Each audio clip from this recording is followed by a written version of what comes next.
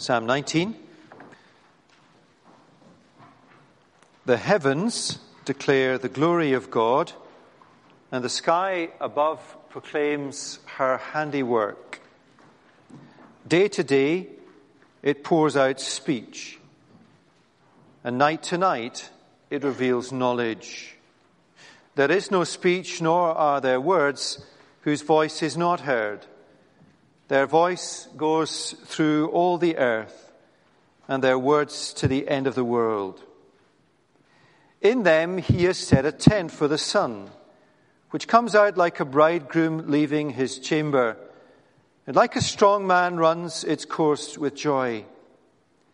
Its rising is from the end of the heavens, and its circuit to the end of them, and there is nothing hidden from its heat. The law of the Lord is perfect, reviving the soul. The testimony of the Lord is sure, making wise the simple. The precepts of the Lord are right, rejoicing the heart. The commandments of the Lord is pure, enlightening the eyes. The fear of the Lord is clean, enduring forever. The rules of the Lord are true and righteous altogether. More to be desired are they than gold, even much fine gold, sweeter also than honey and drippings of the honeycomb. Moreover, by them is your servant warned. In keeping them there is great reward. Who can discern his errors? Declare me innocent from hidden faults. Keep back your servant also from presumptuous sins. Let them not have dominion over me. Then I shall be blameless and innocent of great transgression. Let the words of my mouth and the meditation of my heart be acceptable in your sight, O Lord, my rock and my Redeemer. Amen.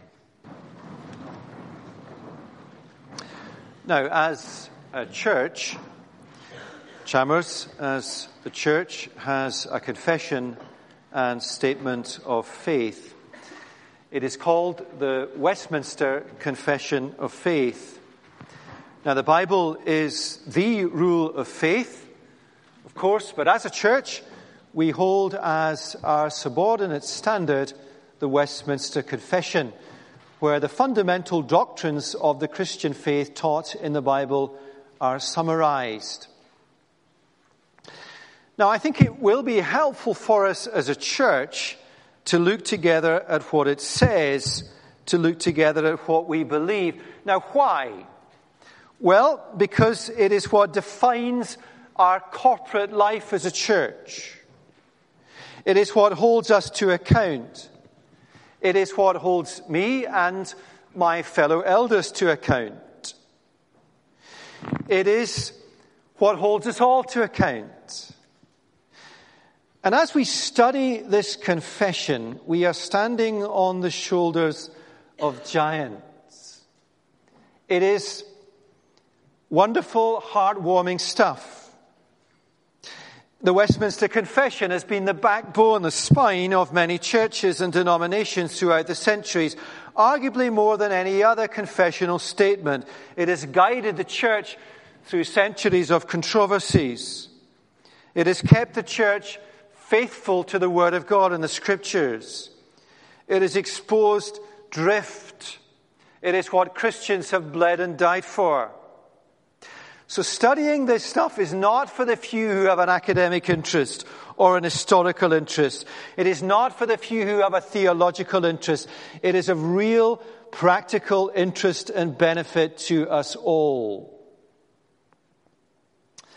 Now, the confession has 33 chapters, and we're going to do one at a time. Now, just in case you're about to resign your membership of Chalmers, not 33 weeks in a row, but 2 weeks in a row every few months. And then over the course of a few years, we'll get our heads around this systematic doctrinal stuff. And our regular pattern on Sundays will remain, as it always is, to work through Bible books, because God has inspired the Bible in books. That's why we do it Sunday by Sunday.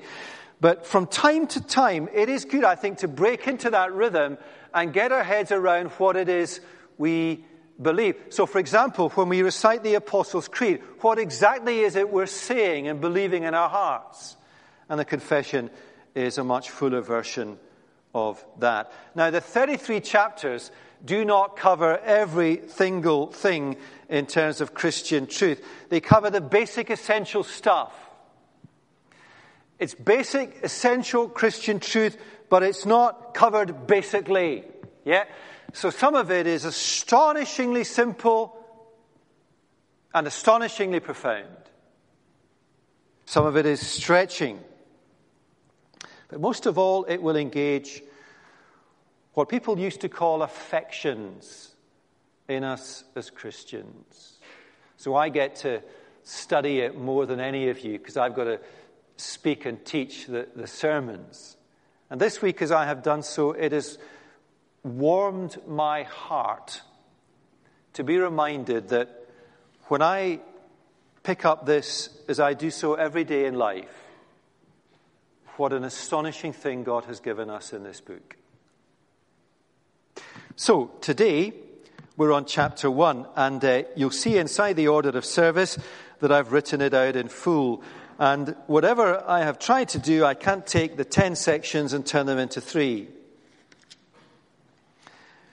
It's impossible. So we're going to have a 10-point talk, okay? And I guarantee you we'll be having our coffee by 11 o'clock. That gives me 26 minutes. Okay, there or thereabouts at least. We did have a discussion yesterday in the wedding as to whether, when it got to the talk, we would keep to British time and tradition or move to African time and tradition. And I got the distinct impression that the congregation was up for the former. Right. Now let's turn to section 1 of the confession, which is on the Holy Scriptures. Now, I have added, you'll see in the service sheet, a title for each section. That's not in the original. I've added that because it captures, I hope, what it's saying. So section 1, the necessity of Scripture. Let's read it together.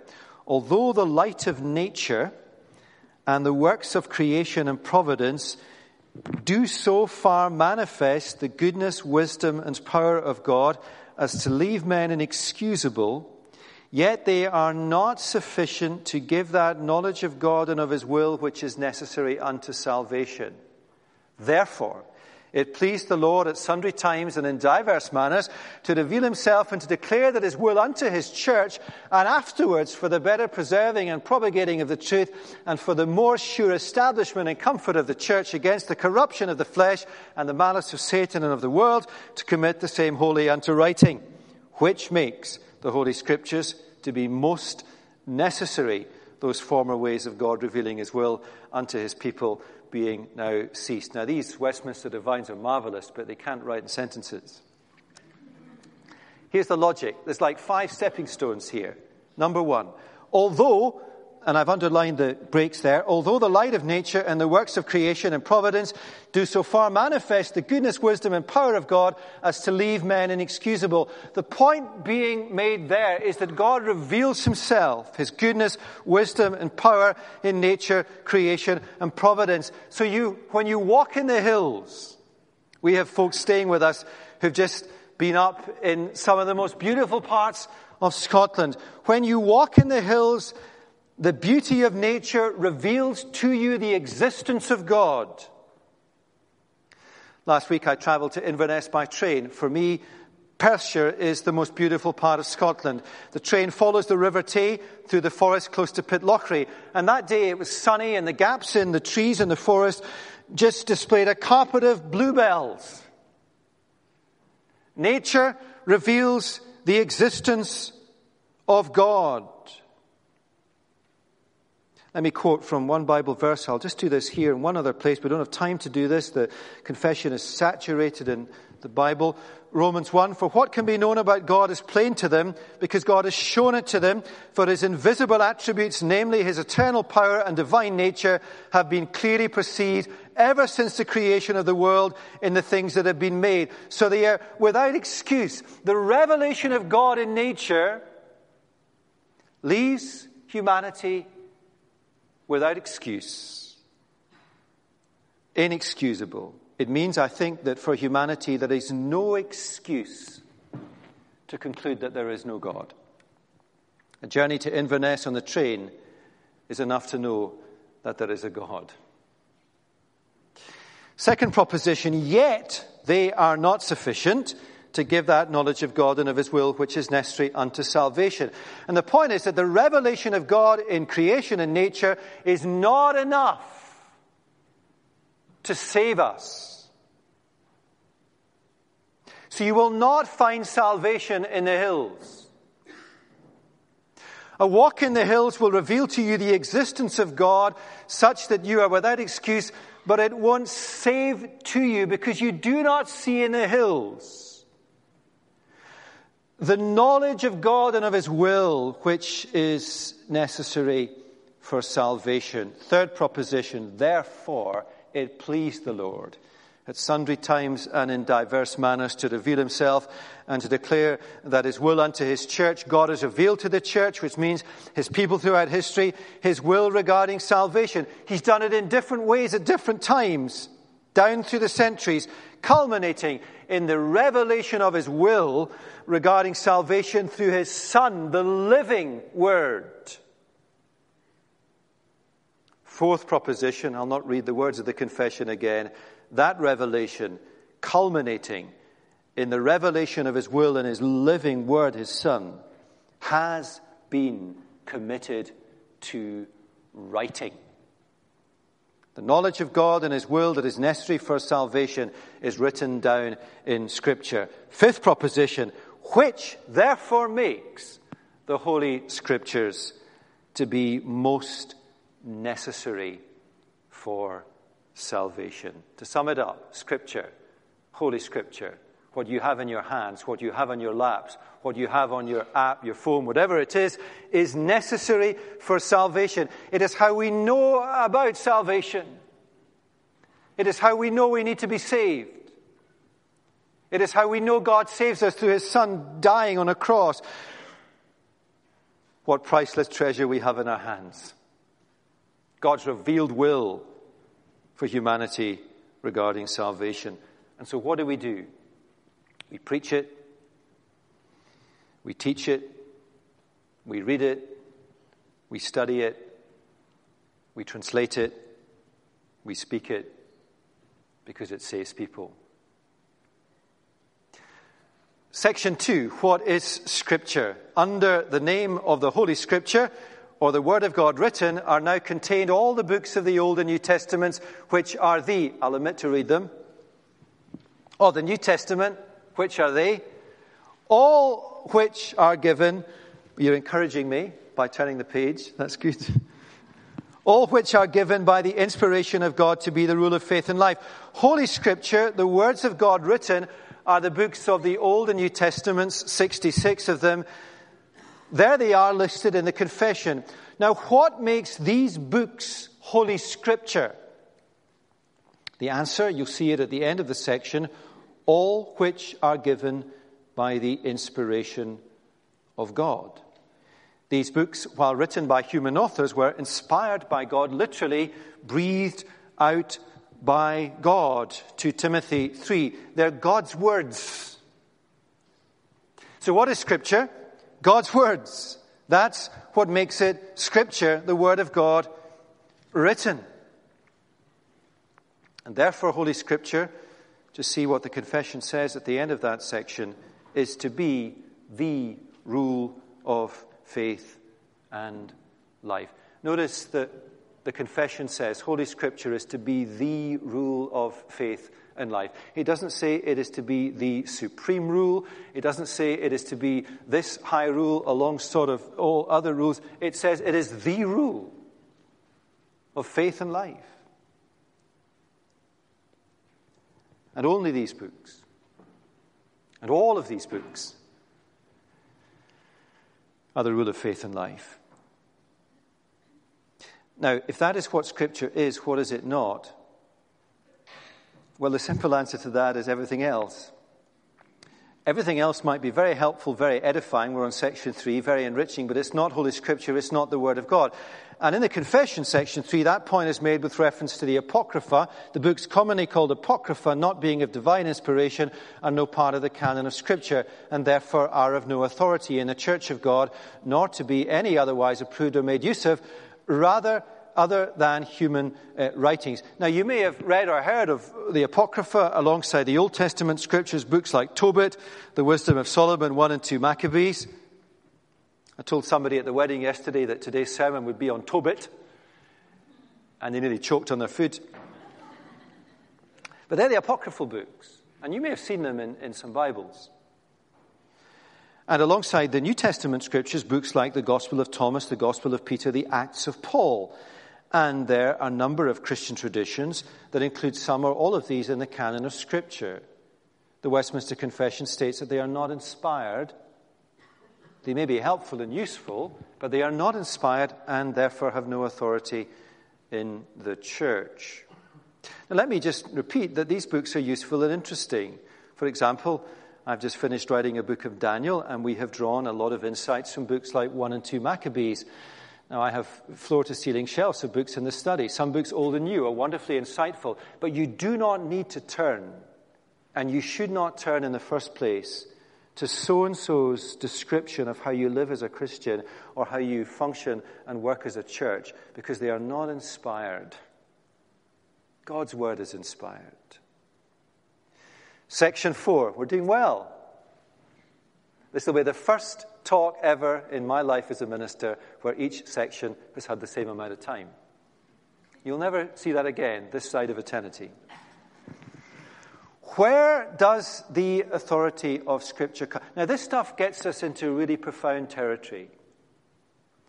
You see the logic? Section 1, Scripture is necessary for salvation. You cannot become a Christian unless you believe in the revealed will of God as it is laid down in Scripture. This is what Scripture is, section 2. This is what it's not. Section 4, where does the authority come from? What gives this in your hand the authority of being the Word of God? The authority of the Holy Scripture, section 4, read with me, for which it ought to be believed and obeyed, depends not upon the testimony of any man or church, but wholly upon God, who is truth itself, the author thereof, and therefore is to be received because it is the Word of God.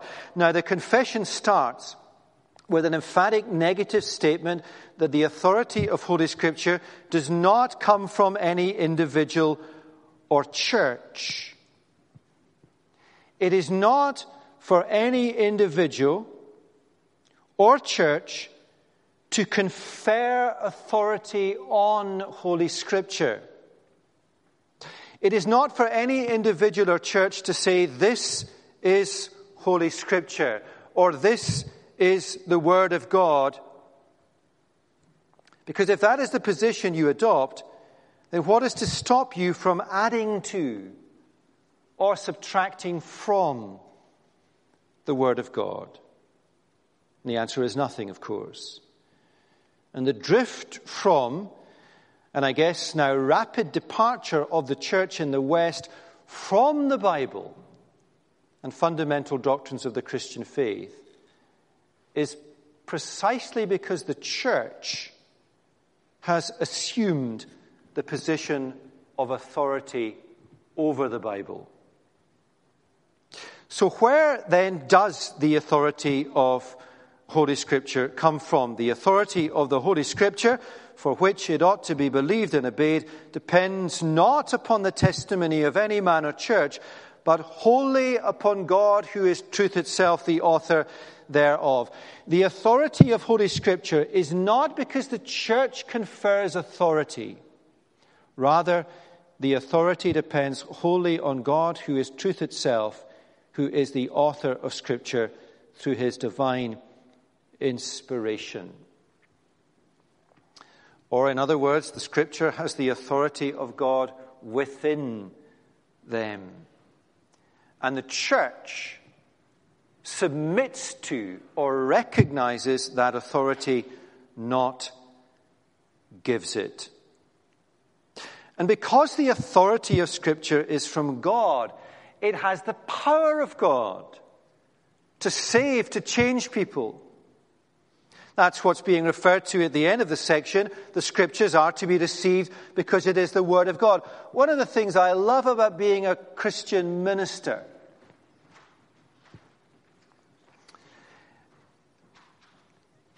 is seeing the transforming power of the Word of God as it is received in people's lives. If people are willing to open their hearts and minds to its truth, the Holy Scriptures, the Word of God, changes them. It changes families. I could look at a family sitting on my right, and the Word of God has completely changed them. All of them. The Word of God, with God's authority within it, changes churches. It changes nations. It's changing a nation like China. It's changed our nation in the past. It can do so again. Now, let me just emphasize this point, and you understand this, I think. There is all the difference in the world between a church, whether a denomination or an individual church, that takes a position of authority over the Word of God, and a church that submits to the authority of the Word of God. There is all the difference in the world between a church that rules over the Word and a church that is ruled by the Word. You'll have heard me say often that Chalmers Church is not my church, the elders' church, or your church. It is Jesus' church. He is the king and head of it, and he rules it through his Word. The living Word rules the church through the written Word. And if we take the position of authority as a church or an individual over the Word rather than the Word over us, then what we do is set aside a fundamental principle that takes the stable door off its hinges, and we add to and subtract from the Word of God. But if we commit to remain under the authority of God's Word, then we should expect and will expect and do see the power of God at work in people's lives. You see that why it's helpful for us to study this.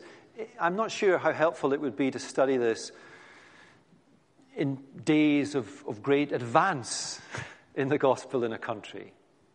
It's helpful to study this in days when that's not the case, when you've got to hold fast.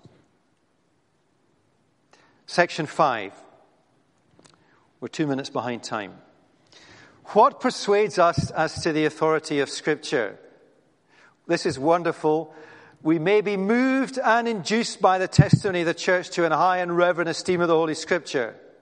So, somebody might look on and think, goodness me, the church in the world thinks Scripture is great. It must be great. It must be the Word of God. And the heavenliness of the matter, you just read it and it's kind of good, godly stuff. The efficacy of the doctrine, it's wonderful, it's systematic, it's logical, it makes sense of the world. The majesty of the style.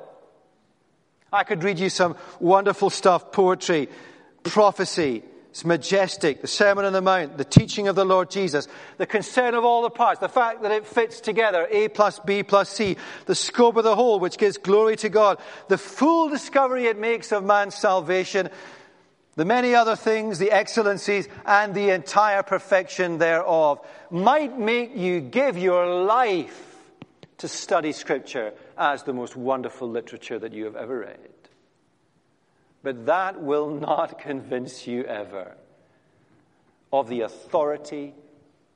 It will not give you assurance like Sinclair had when he died in his bed, trusting in the Lord Jesus with all his heart, because to have that assurance needs Look at what the confession says. Yet, notwithstanding all these things, our full persuasion and assurance of the infallible truth and divine authority thereof is from the inward work of the Holy Spirit, bearing witness by and with the word in our hearts. All the evidence out there objectively is persuasive. It might lead you to give your lifetime and energies to study the Bible as literature. You might love coming to church and listening to eloquent sermons, eloquent readings from the Bible, but you will never, never, ever know Jesus unless the Holy Spirit comes to live in your mind and heart and opens your eyes to see.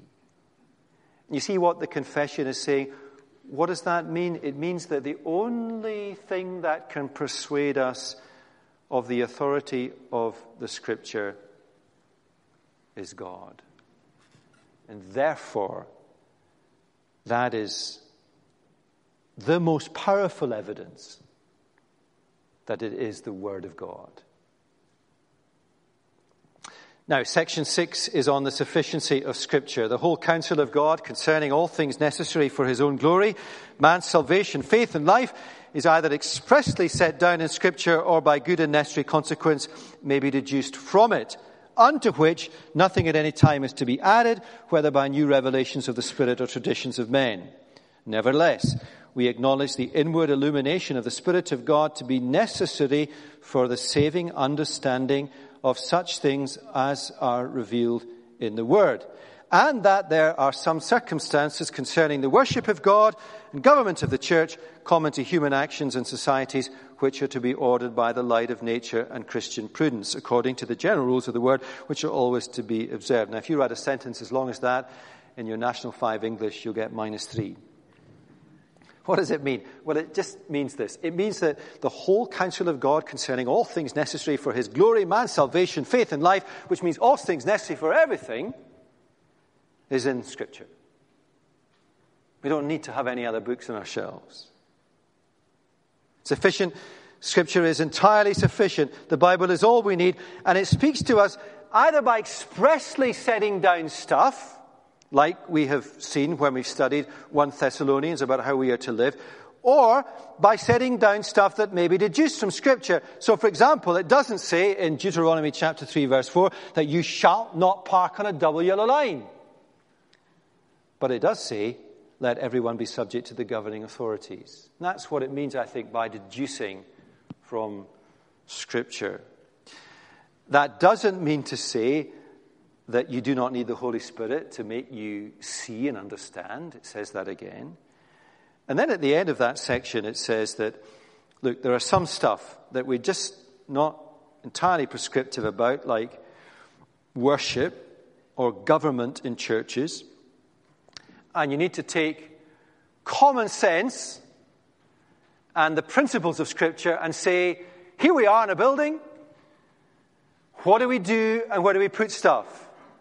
I guess the principles of Scripture would say you put a lectern in the middle of the room with a preacher behind it, and the Word of God on a Sunday reflects the fact that the church is ruled by the Word of God in global terms. Yep.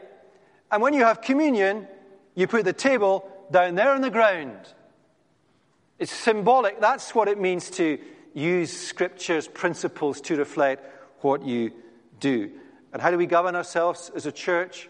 Well, I guess Scripture would tell you, don't do anything that's not in accordance with the basic principles of the Bible. But there were people in this room who have Presbyterian backgrounds, independent church backgrounds, Episcopal backgrounds, and I think all are justifiable in terms of government from Scripture. Section 7. How are we doing? We're all right. My worst ever preaching disaster is preaching on Daniel and the lion's den, and by the time we were well past the time to finish, we didn't even have Daniel in the den, let alone out. So we had to rush him in and rush him out. You can't leave him in there overnight. Now, this is wonderful. Think of your children. Number 7.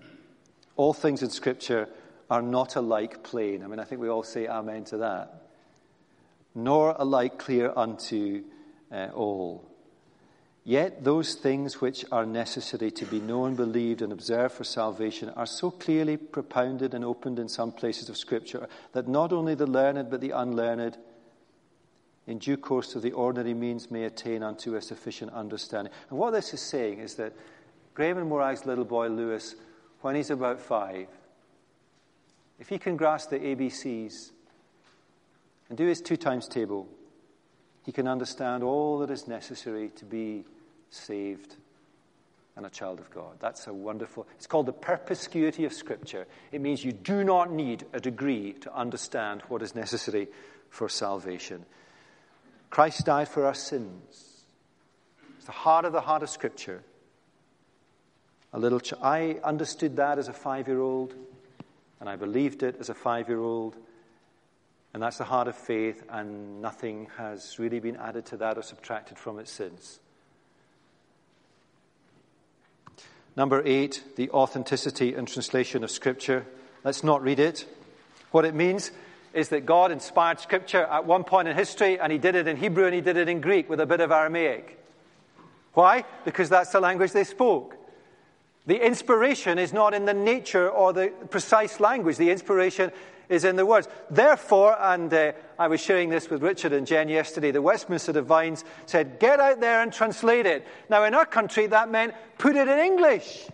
So we could all understand that was a wonderful, wonderful thing that Tyndale did. Put it into the hands of us all.